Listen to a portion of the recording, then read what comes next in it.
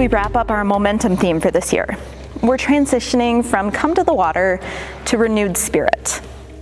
And this is the perfect segue into our theme for the next program year, Rephrase, for a new perspective on wholeness. God's story comes into our story. It leads us into community with one another and into service to others. And then this momentum drives us to ask the question, how does this fit into my life? How can I take this biblical story that at first glance may not make sense in my life now? How can we rephrase the message to make it make sense, to see how it fits into our lives? And to start asking this question, we take a look at how God has renewed God's Spirit in the lives of those who have come before us.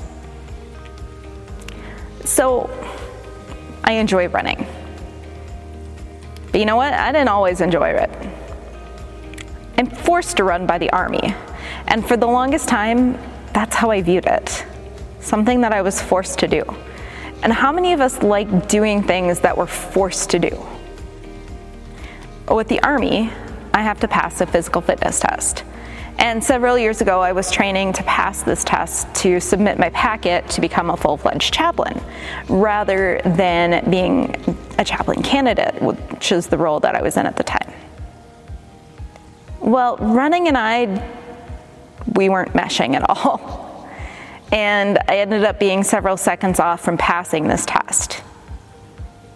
I remember going into the office of the chaplain supervising me at the time, and he looked at me with this mixture of disappointment, annoyance, and a little bit of disdain. And he just said, "You're better than this." And then he dismissed me and shut the door. I felt like I was about 10 inches tall. I walked away from that and I realized I need to do something. That something was sign up for a half marathon. Yeah, smart, right? Sign up for a half marathon when you don't like running. But I did. I figured out a training plan and I got to work. And, something changed in me during that training time.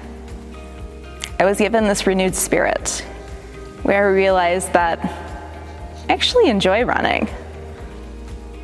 As painful as the lead up to all of that was, it was also the kick in the posterior that I needed in order to get done the thing that I needed to do. Moses was keeping the flock of his father-in-law Jethro, the priest of Midian. He led his flock beyond the wilderness and came to Horeb, the mountain of God. There, the angel of the Lord appeared to him in a flame of fire out of a bush. He looked, and the bush was blazing, yet it was not consumed. Then Moses said, "I must turn aside and look at this great sight and see why the bush is not burned up." When the Lord saw that he had turned aside to see, God called to him out of the bush, "Moses, Moses." And Moses said, "Here I am." Then God said, "Come no closer. Remove the sandals from your feet, for the place on which you are standing is holy ground." He said further, "I am the God of your father, the God of Abraham, the God of Isaac, and the God of Jacob." And Moses hid his face, for he was afraid to look at God. Then the Lord said, "I have observed the misery of my people who are in Egypt. I have heard their cry on account of their taskmasters. Indeed, I know their sufferings, and I have come down to deliver them from the Egyptians, and to bring them up out of that land to a good and broad land, a land flowing with milk and honey, to the country of the Canaanites, the Hittites, the Amorites, the Perizzites, the Hivites, and the Jebusites. The cry of the Israelites has now come to me. I've also seen how the Egyptians oppress them. So come, I will send you to Pharaoh to bring my people, the Israelites, out of Egypt." But Moses said to God, "Who am I that I should go to Pharaoh and bring the Israelites out of Egypt?" He said, "I will be with you, and this shall be the sign for you that it is I who sent you. When you have brought the people out of Egypt, you shall worship God on this mountain." Our focus text for today is the story of Moses, who's been hiding out in the land of Midian after fleeing from Egypt. So Moses had a pretty privileged life. He was born an Israelite slave. He was plucked from the Nile River by Pharaoh's daughter. He was adopted by her, and then he was raised in Pharaoh's household.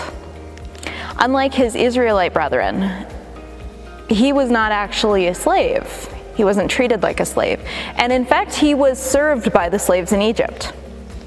One day, he observed an Israelite slave being beaten by an Egyptian overseer, and he ended up killing the Egyptian. And then word got out, and he fled Egypt. He was fearful that he would be thrown in prison or worse for his crime. And he ended up in Midian, which is northern Saudi Arabia today. He saved the daughters of the Midian priest at a well, and he ended up marrying one of them and having 2 sons. And you know what? He's totally content in his new life in Midian. And then God appears in the form of a burning bush. Moses sees this bush on fire, and he's all like, that's weird. Why isn't this bush burning up? And then God starts speaking to him from the bush. I don't know about you, but I'd be kind of freaked out by that. But anyway, God tells Moses that he needed to get back to Egypt. He needed to deliver the Israelites from slavery. And Moses is like, who am I to do this? So further on down in the chapter, Moses comes up with excuses as to why he can't do this. Like when he said that he was slow of speech and he can't talk in front of people. And God gets mad and tells Moses, well, fine, if you're going to be like that, your brother Aaron will do the talking for you. Essentially, God's like, sorry, dude, you're still going to do this, so get to it.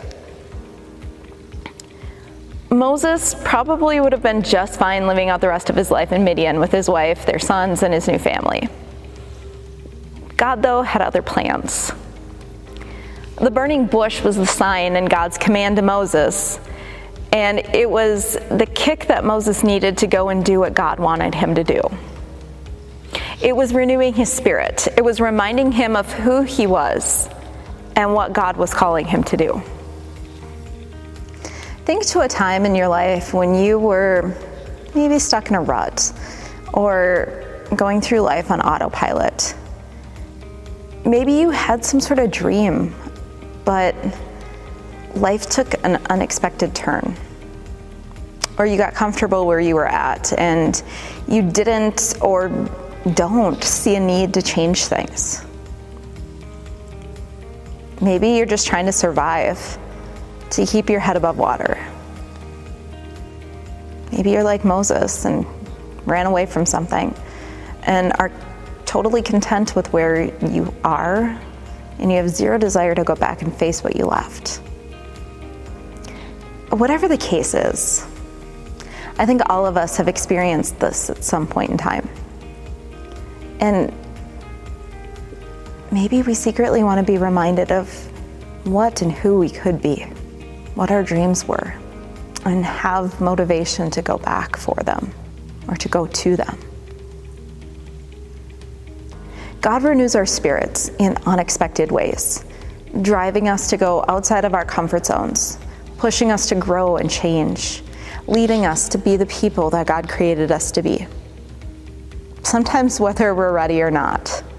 Moses wasn't ready. He kept making excuses to God. And you know what? God shot down all of those excuses. So what excuses do you give? Now, I'm totally not saying that you have to be a yes person, never saying no to anyone, doing things that you 100% are not equipped for without any preparation or training, and never allow yourself to take time for yourself. I do want to challenge you to ask yourself, what's holding you back from trying something new? What's holding you back from taking that step to better yourself or to grow? What's stopping you from saying yes to an ask, or even saying no to something if you're always saying yes to something?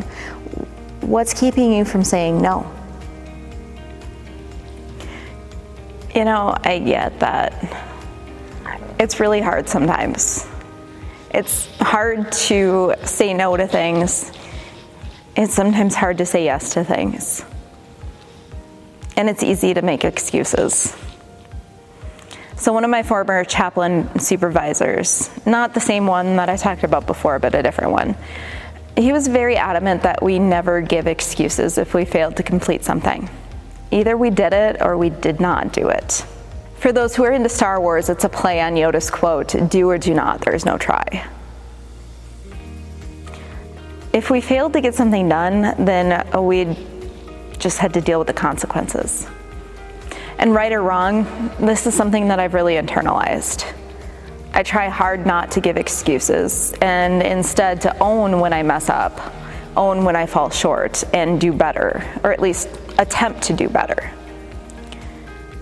But the thing with that is, it doesn't always give a lot of room for grace. It's way easier for me to give grace to others than to myself. And maybe you have a similar tendency. The good news for us is that when we have excuses, when we fall short, when we don't give ourselves grace, God does. God equips us for what God's calling us to do. God helps remove the barriers that hold us back. God renews the spirit within us so that we can go forth and change the world. So what kick do you need to motivate you to make a change in your life? To take a step into the unknown or do something that you've always wanted to do but have been afraid to try? What excuses do you need to let go of? As you go into this week, may your spirit be renewed in you. May you give and receive grace. And may you be inspired to be who God created you to be. Amen.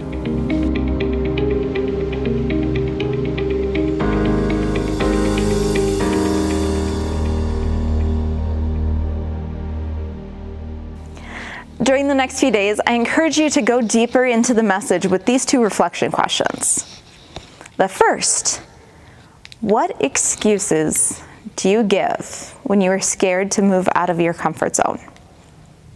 And the second, how has God renewed your spirit in the last month? And what has come out of that?